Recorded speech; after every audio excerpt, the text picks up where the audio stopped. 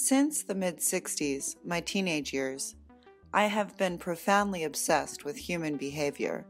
Whether there can be a system, technique, chemical, belief system, discipline that is able to reprogram entrenched, inherited patterns of behavior. Is there any way to short-circuit control, erase compulsive and reactive responses? Can we reinvent a self consciously in order to maximize its potential and hopefully our satisfaction in life?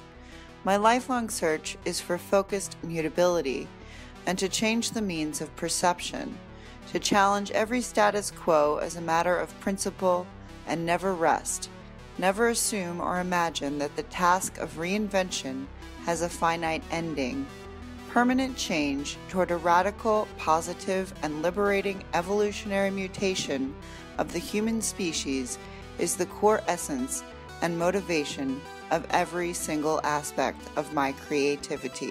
By 1969, I was living with the exploding galaxy in Islington, London, surrendering my creativity, personality, and my future to an extremely demanding commune.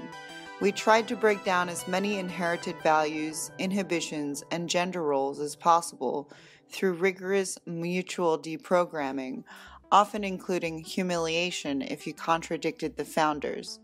Later, I founded Comb Transmissions, a performance art group that during the first half of the 1970s delved deep into character archetypes and social, especially sexual, taboos, and physical limitations, often utilizing pain, restriction, my own blood, enemas, and muscular stress. We wanted to create a morally clean slate upon which we, only we, then designed an independently constructed ethical identity. As our public explorations became more and more intimate, media attention focused upon our work in an ever more antagonistic style until after the opening in October 1976 of our retrospective Prostitution at London's ICA Gallery, a huge tsunami of outrage, disgust, and scurrilous defamation drowned all meaning in contrived denunciations, the now most famous being, "These people are the wreckers of civilization." Questions were asked in the Parliament. We are here to go, as Brian Gasson succinctly stated, but not just here to go into inner and outer space, though that process is one part and conceptual parcel of the final aspiration. We are here to go outside of the physical body, to enter the solid pool of time that connects us with every moment in every direction and every parallel or conflicting omniverse that was, wills to be, or intends to be. Intention is the key, and the process is the product. Hello, and welcome to episode 2 of the Dystopian Deep Dives podcast with your host, Natalie Donna. Today I'm speaking with a very special guest, William Ramsey, about, amongst other things, Aleister Crowley and Genesis P. Ulrich. So without further ado, here's my episode. Starting researching the occult, that's really where I got started. And then Right. I kind of got that label, and I labeled myself, but that's fine. But I mean, I guess that West Memphis 3 can be perceived as a true crime book, but I perceive it as much broader than that. It's really a strange cultural, dark religious tale as well because of the connections. I agree. So speaking of those connections, I just finished your documentary about Crowley, and I thought it was really interesting, all the connections to the music industry. And one of the people that I've sort of honed in on is Genesis P. Ulrich, because, I mean, just to be honest, he really kind of freaks me out. I know that he's passed away, and he sort of set this precedent for a lot of the things we're seeing now concerning, like, I think, transhumanism. Yes. Sort of like a prototypical transhumanist or something. Yes. So what is the connection between Genesis P. Ulrich and Aleister Crowley, if you wouldn't mind going into a little bit of detail about how you found the connection and how far you think he was practicing this sort of stuff? Oh, I think he was practicing a lot of it, but I think that he was part of that kind of what would you call it? Like the occult underground, and all of his kind of work were the occult underground, and maybe not that underground, but to me it was. But going back to the 70s, so coming out of the 60s, but really involved in really dark kind of public theater, maybe like something you would see something like Abramovich do or something like that, who's maybe people kind of know him, but like really creepy blood and he was really just into stuff like they would do these what they would call performance art, right? Which was like normally involving. I mean, they had a whole show called like prostitution. Just I guess they're trying to be like edgy. But to me, it just looks ritualistic, and they would use a lot of blood and, I guess, milk and urine. So how do those things figure into, like, maybe, like, ritual sex magic? What do you think? Yeah. I mean, I think it goes back. But, I mean, just to follow up on the first question, so that kind of stuff does go through Crowley, like a lot of bodily fluid stuff is involved with Crowley. But I think they studied a lot of that. Back when he was doing what he called the Coombe Transmissions, which was performance art group. He's like, I have a quote from my book in Children of the Beast where he says, "We were weaned on a diet of Burroughs, Kyson, Crowley, Viennese, Actionism, de Sade, Marquis de Sade, Pasolini, who directed, Salo, Bataille, and others." So, I mean, he's all really the worst. Yeah, right. Exactly. So, like the panoply of dark figures. So Burroughs is also kind of knew of Crowley as well. Yeah. But, so I think that he actually said, and I quote this in my book, that he ran into Crowley after Crowley's death. So he kind of, like many of these other occultists, they tried to form some tie to Crowley. And that's what he did, is said that Crowley visited him on some like lonely street in the 50s. And, so there's all kinds of stuff, and even his fake name, his real name was Andrew Neil Megson. Right. But so how did he come to his name of Genesis P-Orridge? Because he would ingest his own bodily fluids, is a nice way of saying it. Whoa, yeah. Because it's Genesis's porridge, right? That's sort of how I read the name. You can be right. No, as you should. I think that's the way it's intended to be. Yes. Yeah.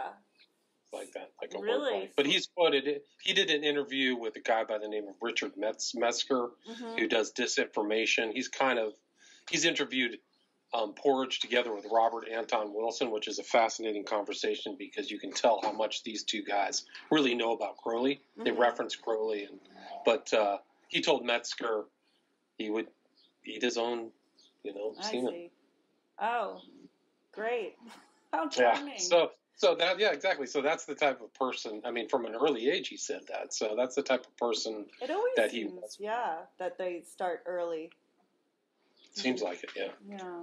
So what do you think the significance of the androgyne is? It seemed like Ulrich wanted to become his partner, but he was calling her they were calling themselves, I guess, a pandrogyne.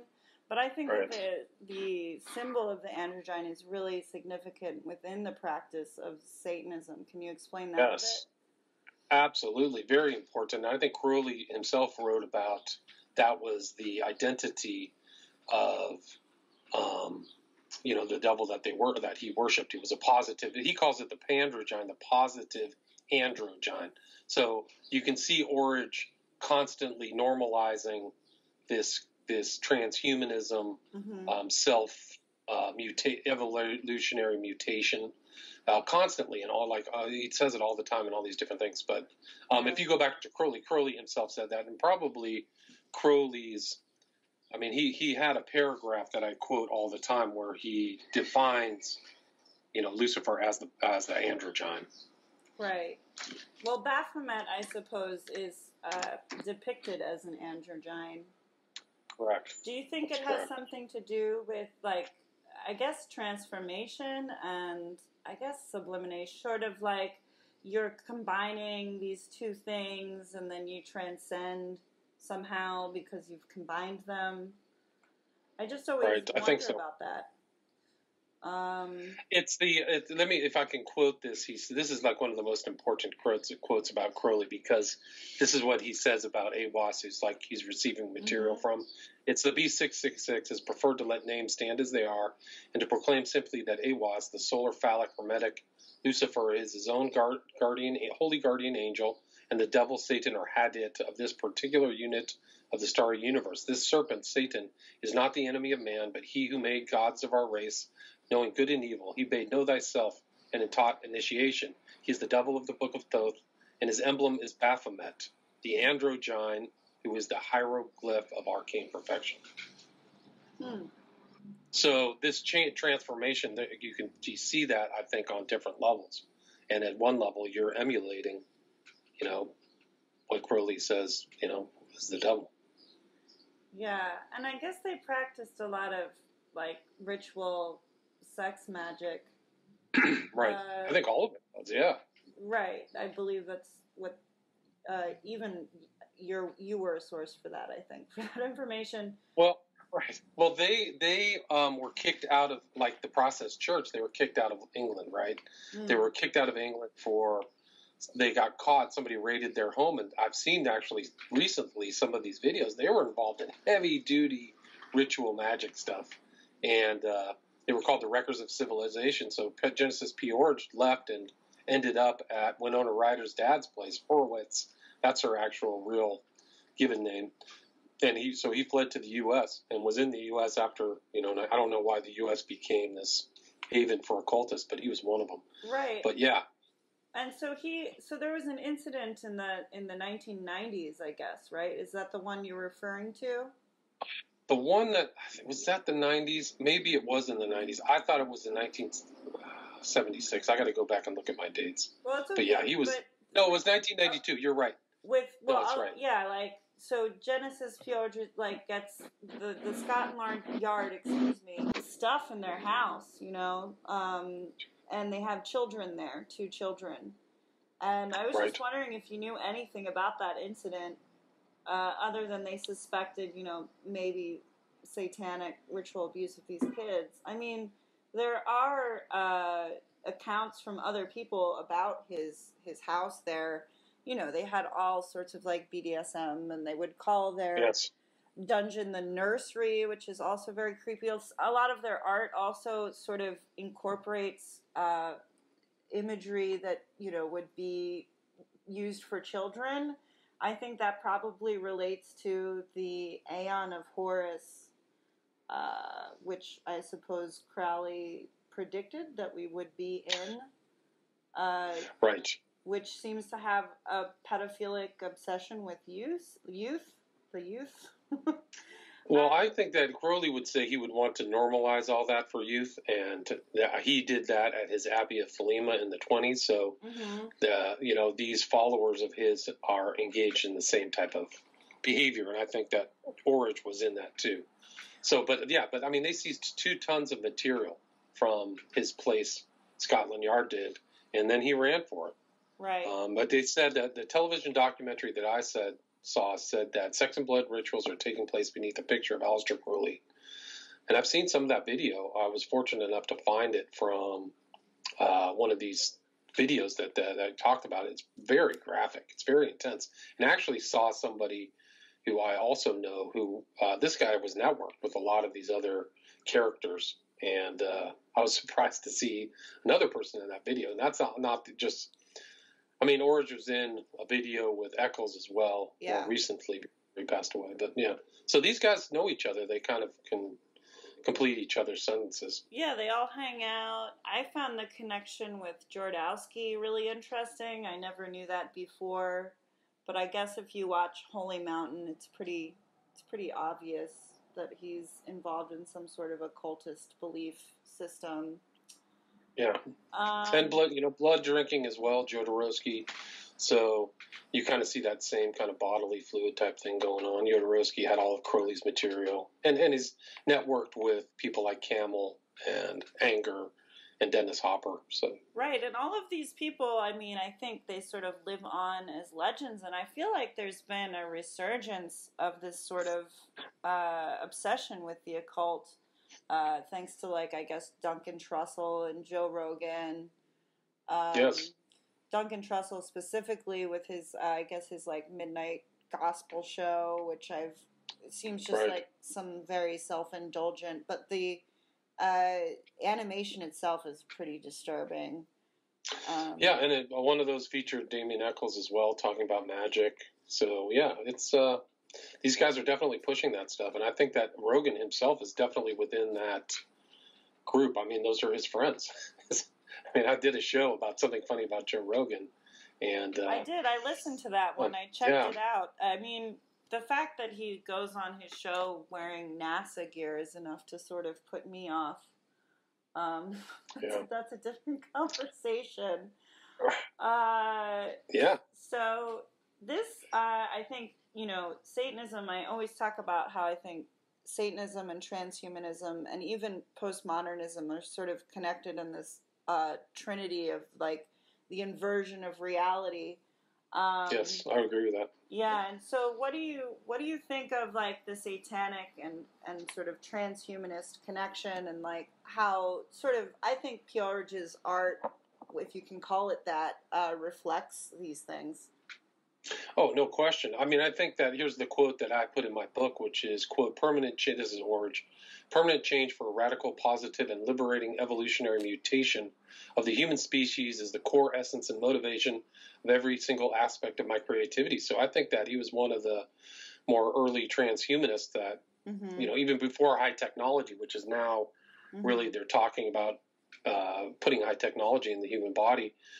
He was really one of the primary ideologues of that. So I think that this whole thing where he's like doing tons of plastic surgery, like removing body parts and things like that, I think with his wife and really tinkering with language, where his pronouns went from I to we, and talked about very strange stuff. So even the language, for people who don't know, he started a group called, I think it was the Temple of Psychic Youth, and then the music band Psychic TV in 1981. So he definitely he was like the head of an occultist, and I knew somebody. I actually talked with Fred Gianelli. It's an interview on my site who knew Orage and like did not have a positive view of him, but traveled around and did all that. Well, if you don't know this, there's like a Genesis P. Orage like therapy group on Facebook with 800 members of people who survived Genesis P. Orage. I forgot the name of it, but somebody told me about it. I was like, 800 people. Wow. A support. Because they were, like I don't know, what would you call it? Like a group that, like people, ex-Scientologists or something like that. Yeah. But he was doing all kinds of weird stuff. He had the 23 number was very. Oh, I was about to ask you about that. Yeah. So they had their own numerology. Goes back to the 23 Enigma, and I think that was emphasized by Burroughs, right? Yeah. Right. So what is? I heard that you dabble in numerology. What is the number? I wouldn't say I dabble. I definitely am very interested in their numerology as indicators of meaning for them. So like Crowley had his own numerology in his system. 11, 77, 93 was important. These are all Kabbalistic numbers. But I think 23, if you divide that by 1, it's 666, right? So I think that's what these guys are really saying about the 23 Enigma. Huh. Interesting. And it's a prime number. Yeah, it's a prime number. Huh. Indivisible. So that was one thing that Burroughs had, but he had all kinds. One thing that Orage had, but he was running a global kind of group cult where people would send things to him, and he was in contact with them, kind of in an underground manner. But he would send newsletters, and you had to pay, I guess, like $25 to be in the Psychic Youth, I think is what he was calling it. Yes. So it was definitely like an paramilitary occult organization. So these guys and their view of that time was much like the Process Church, who I think that Orage was affiliated with, which was post-industrial, post-civilization, like the world is coming to an end. So they had this apocalyptic worldview. But somehow he gets removed from the Process Church? Is that what you said? How do you even get... No, I don't think he was removed at all, but I think that he was like kind of Crowley, where they would just be a part of any old group that would have them. I see. Like Crowley was a member of the Masons and the Golden Dawn and his own group and the OTO, and I think that there's actually pictures of Orridge and video of him participating in a process ritual. Yeah, definitely. And he has process tattoos. He has the kind of their kind of version of a swastika. Is it sort of like that black sun sort of thing?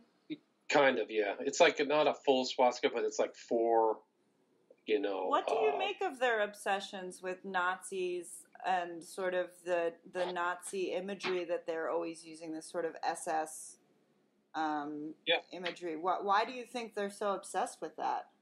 Because they're dystopian in their views. I think that's their aesthetic. So I think that's why they were into Manson and all that other serial killers. Yeah. And a really strange, like some of the people he associated with, this guy Peter Christopherson. Are you familiar with him? I'm not. I could probably. Okay. I think he was an actor. No, he was in the band. No, he was in the band with Origin, like one of his close friends, and there were pictures of them together. But he was actually a semi-prominent artist and video director. He was doing videos for Robert Plant and Rage Against the Machine, all with this dystopian, post-industrial aesthetic and outlook that was consistent with like his group. And he was kind of an offshoot group. He was in a group called Coil, which was also influential, kind of underground techno music. And but he was involved in like just this BDSM stuff like you're talking about, and did all these videos. So I mentioned him and studied him for my documentary about the Smiley Face Killers, because a lot of the material that he put out, this one video called, I can't remember the name of it now, but it basically goes through the same kind of MO that's happening to these young men who are disappearing all over the world, found in bodies of water.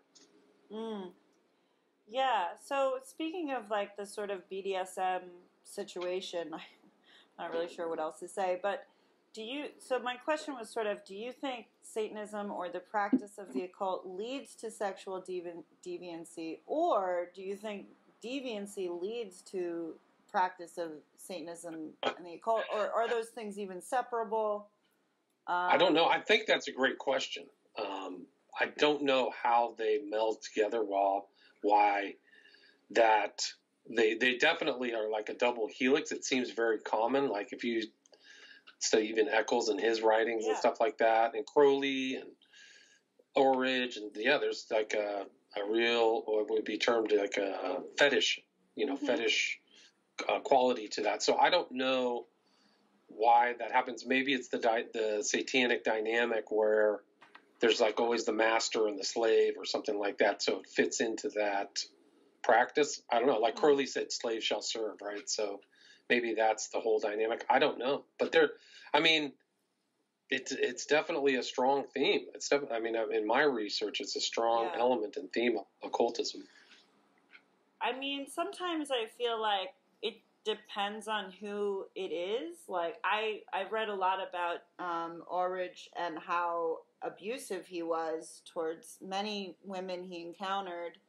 And so I think maybe part of it, so for the victims of him, well, I guess these 800 people on Facebook, there's some sort of like masochism there, and maybe they're sort of like reenacting their own trauma. But I feel like people like Orridge or Crowley, they're the sadists of the situation. And I would agree with that. I wonder if it's, they sort of make up all of these things with the occult and these rituals and things like this because it gives them a free pass in a way to just do all this strange sexual deviancy. No, it's a great point. It's kind of like the chicken, chicken or the egg, or cart before the horse, or whatever, like which is first. I don't know. Yeah. It seems like they're all, these people are different, therefore they're interested into edgy doctrines and ideologies. So, Yeah, I don't know. That's a great question. I don't know the answer to that. Yeah, I don't think I do either, but it's something I think about because there's often, like you said, that connection there. So what made you become interested in this stuff? Well, I mean, I really started as kind of a parapolitical researcher, researched 9/11, led me to Crowley, led me to the modern culture, led me to, these things. And Crowley really was what led me to the West Memphis 3 because there's a strong theme of Crowley within that. So then that led me to, like, who's this guy hanging out with? Like, there'd be pictures of Eccles with people I didn't know. I didn't really know Orridge before West Memphis 3, but why is he pictured with this guy? Who is this character with a, weird top hat and wearing makeup and a weird cane? And why are they all wearing black? Okay, so then I figured out who Genesis P. Orridge is. There's pictures of Eccles with Marilyn Manson, part of that Marilyn Manson's band. He's around with, like, Ozzy Osbourne, so he's networked with all these other people with ties to Crowley. All of those people, Manson, Osbourne, and Orridge are all tied to Crowley. So that was really kind of just it. And it was something that I was never exposed to. And it's not something that's, through my educational process, you just don't, there's no classes on, occult or cults or stuff like that. So like, this is really happening. There really is an underground. There's really crazy things going on. There were stories that I came across that I haven't published of people associated with Orridge. I could talk to you offline that, they'll blow your mind. It's incredible. These guys are up to no good, and they kind of hint at stuff they're up to, but they don't quite tell it. But if you understand the symbol, there's, like, Coil, for example, this guy, Peter Christopherson, there's videos of these guys doing this kind of action theater, the stuff that Orridge was doing, like literally covered in each other's blood. Really brutal stuff. Yeah. So I don't doubt it. It's there.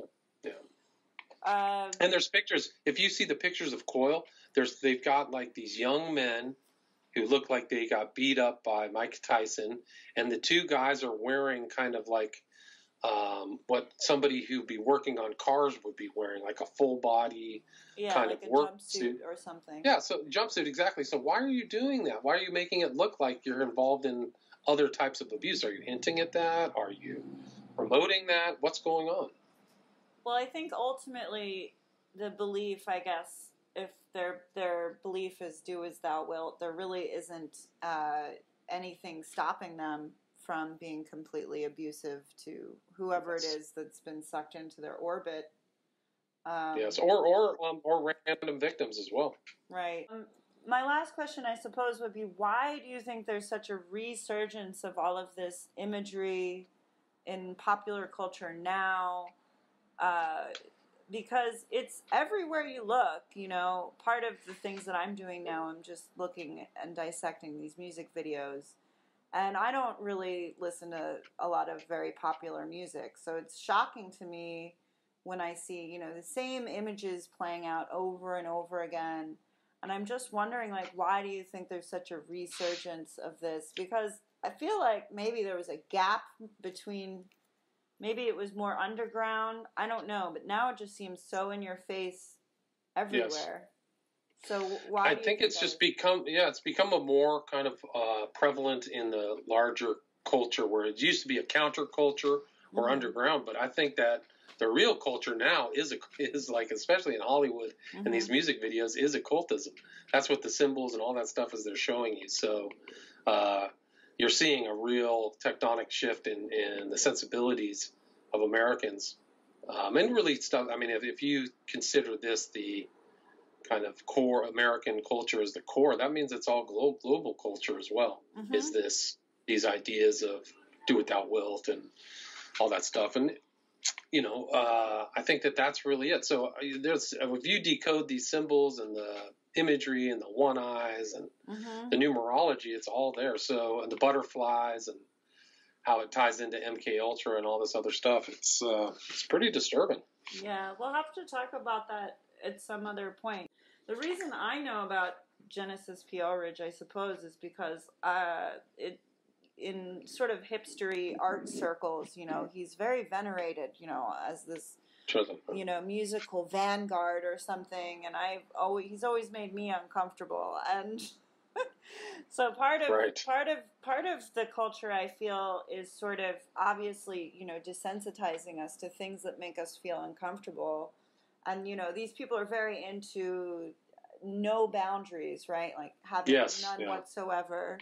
And I think people need to maintain their boundaries in order to protect themselves. So I think these in themselves, they're just inherently dangerous practices, in my opinion. So I agree, totally agree. And I mean, have you ever read through the Psychic Bible that he wrote? No. Yeah, I mean, there's like pictures of like abuse taking place. Dudes tied up in ropes with masks, gimp masks, like really gnarly, nasty stuff. And one of the guys who was his editor, my understanding, was a guy who teaches magic. Have you ever heard of Jason Louv, L-O-U-V? Maybe. No, I haven't. Because I think he's friends with Trussell, because I think he was on Duncan Trussell's show. So you can see these networker connections of all these different people. I mean, going straight to Genesis P. Origins, if he's hanging out with, I guess, if you look up this guy Louv, I think he was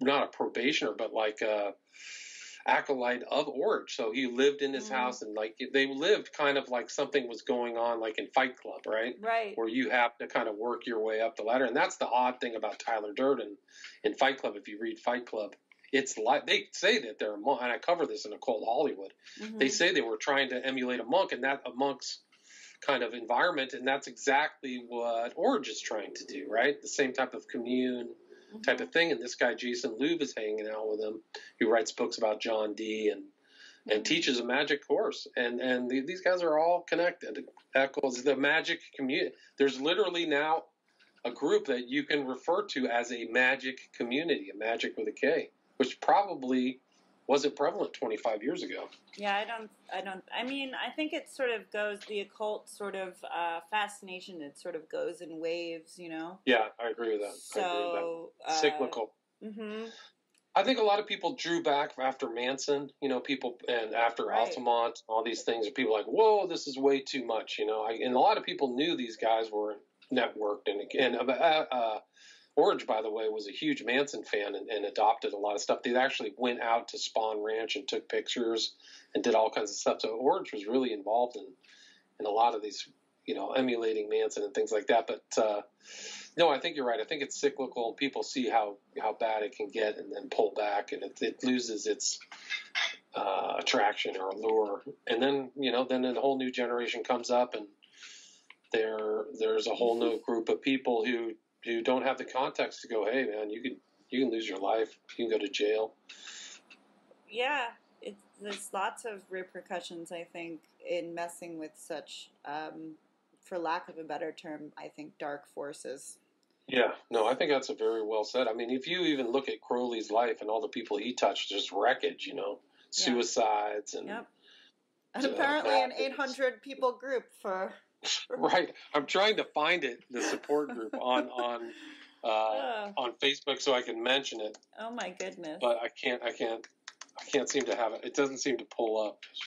All right. Well, thank you so much, William Ramsey. I hope we can talk again soon. It sounds like we could have a lot of interesting conversations.